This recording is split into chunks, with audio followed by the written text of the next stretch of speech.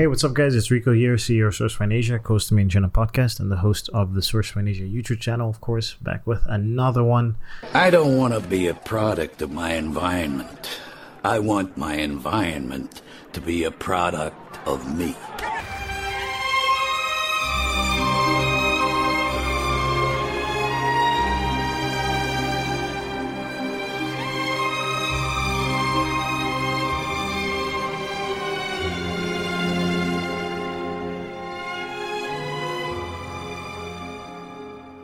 For the audience that, is first-time shippers and first-time buyers, what would you say are the most important things to take into consideration when picking a freight forwarding company?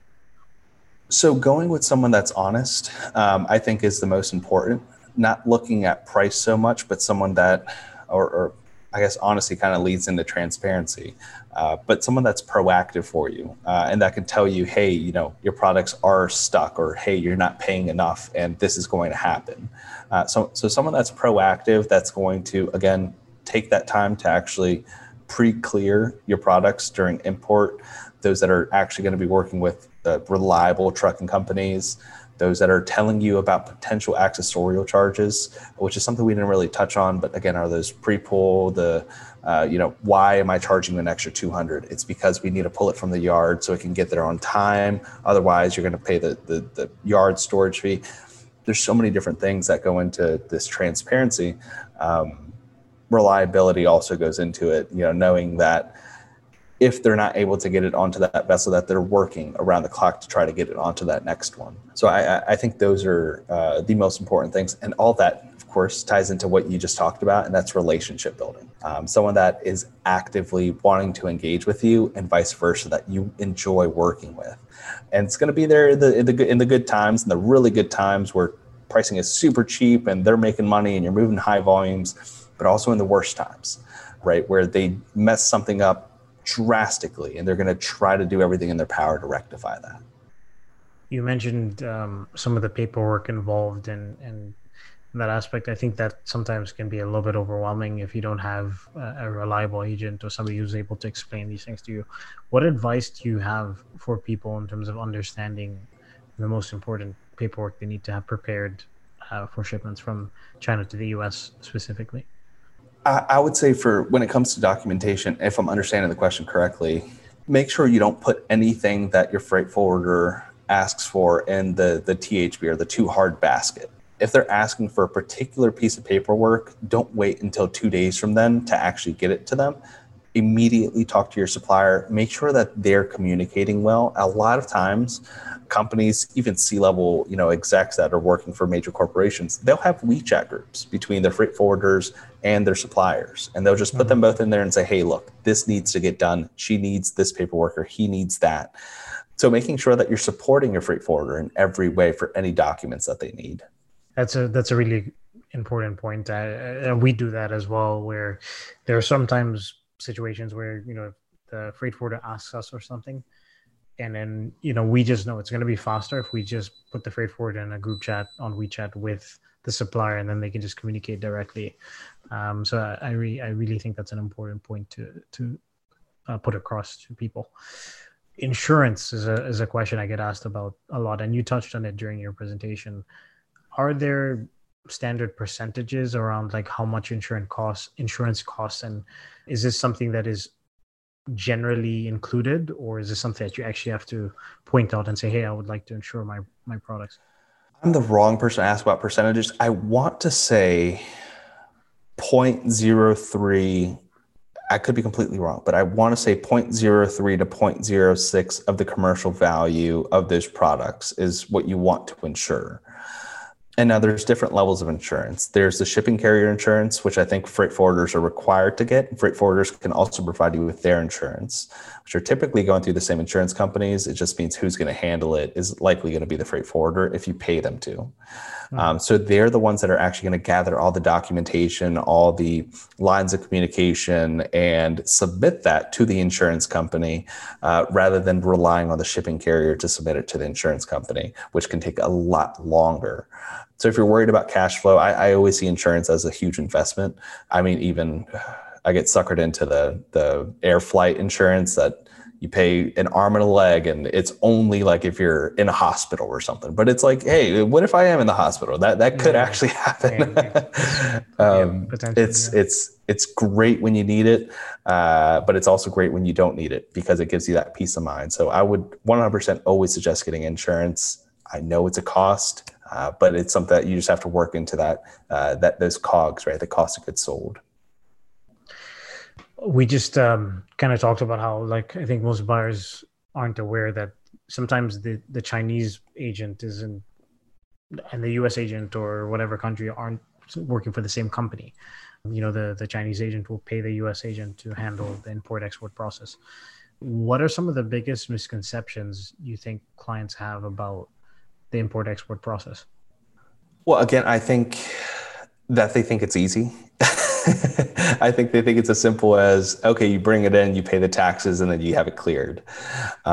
There's actually a lot of moving pieces that go into it, whether it's working with the shipping carriers, whether it's making sure that it gets cleared through customs, whether it's making sure that your truckers get it picked up on time, making sure that you deconsolidate it and then repalletize it to get to the right places. There's so many moving pieces. And I mean, the same goes for the entire supply chain, but particularly for shipping and logistics. This is sort of that last leg, right? You've already ordered your products. You've already had them manufactured. You've gotten QC done. Those are all good and well. But now you're really relying on that last mile haul, getting it all the way to the final destination and getting it there safely, right? And that's something you want to invest in. That's something where you want to make sure your freight forwarders are happy. That way they make sure that your items are well taken care of. In the worst scenarios, they'll tell you, they'll be honest. So it's not as easy as just, paying a cheap freight forwarder and, oh, that's the cheapest price and I'm going to go for it because it has the best margins on it.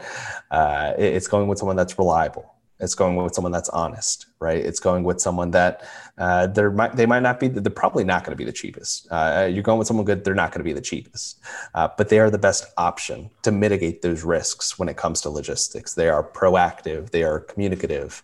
They are going to likely work with a U.S. agent, but that's in your best interest. So you're paying for what you get. Yeah, no, I always tell people, like, even with the shipping company that we've been working with for a while, I tell my clients, I'm like, they're not going to be the cheapest option, but they are the most reliable, at least from our experience. Now, of course, we work with other companies from time to time, but I'm like, yeah, we can get cheaper options, but I can't necessarily vouch for those options, right? But that's the issue. I vouch for this company. Yeah, that's the issue, right? You get them the cheap option. Something goes wrong. Now you have to deal with it. Yeah, then you have to exactly. I mean that is the consultant's conundrum, where it's like, if we can allow a client to go with the less expensive option, but if it goes wrong, we ultimately take the blame. So generally, I'm very adamant about, like, do what I want because at least that way I know, like, okay, if I messed up for real, not I allowed somebody to influence my decision and then end up getting blamed for it. Well, you're speaking from experience, right? Yeah. You don't go to the doctor for surgery and tell them how to do the surgery. So it's always I've learned, because I've gotten burned from when I was a little bit less experienced. Now it's like, I'll put my foot down. Like I'd rather not be a part of the project. And if a client is adamant about going in a direction that I don't agree with, then, go in that direction, and then ultimately later on be like, oh yeah, we should have gone with what I said in the first place. 100% agree. So important. So I guess that's another point to say, hey guys, like, if you're working with a consultant or you hire a professional company to help you with something that you're not experienced in, take their advice. It's really important. And take it seriously. It's important. Yeah. Expedited sea freight is something that we dealt with this year with PP, which I'm going to talk about a little bit later. But what actually makes it faster? Like that's the thing I actually didn't quite understand is, it was about 10 days. It actually was about 10 days faster than a normal sea freight. So do you have any insight into what makes it faster? So you're paying a premium typically, I think, to get on smaller vessels. And the smaller the vessel, the less cargo it carries. The less cargo it carries, the faster it can go. And they have more direct routes. Hey, what's up, guys? Thanks for listening to this episode of the Made in China podcast. If you want to reach out to us, that's podcast@sourcefinasia.com. If you want to check out the show notes from the episode that you just watched, that's sourcefinasia.com/made-in-China. And be sure to also check out our YouTube channel, Source Finasia, all one word. Cheers. Warm up. Yeah, look, niggas wanna know the formula for success. Shit, but I study for this test. Hey nigga, I'm better than the rest. You just rest, boy, please. Me, I'm trying to stretch my treasure chest like some double deep breasts. So a nigga on the quest, no question. So I tell them birds, no nesting. Laying in my bed, hope to lay a nigga egg. No, you never hatch mine, baby, you don't match mine. I'm trying to shine like the bat sign. When it's crime and the gas firing up and got them. Watch him, far from a thug, but I drop him. Far from a scrub, but I mop him. Watch him, better leave him alone like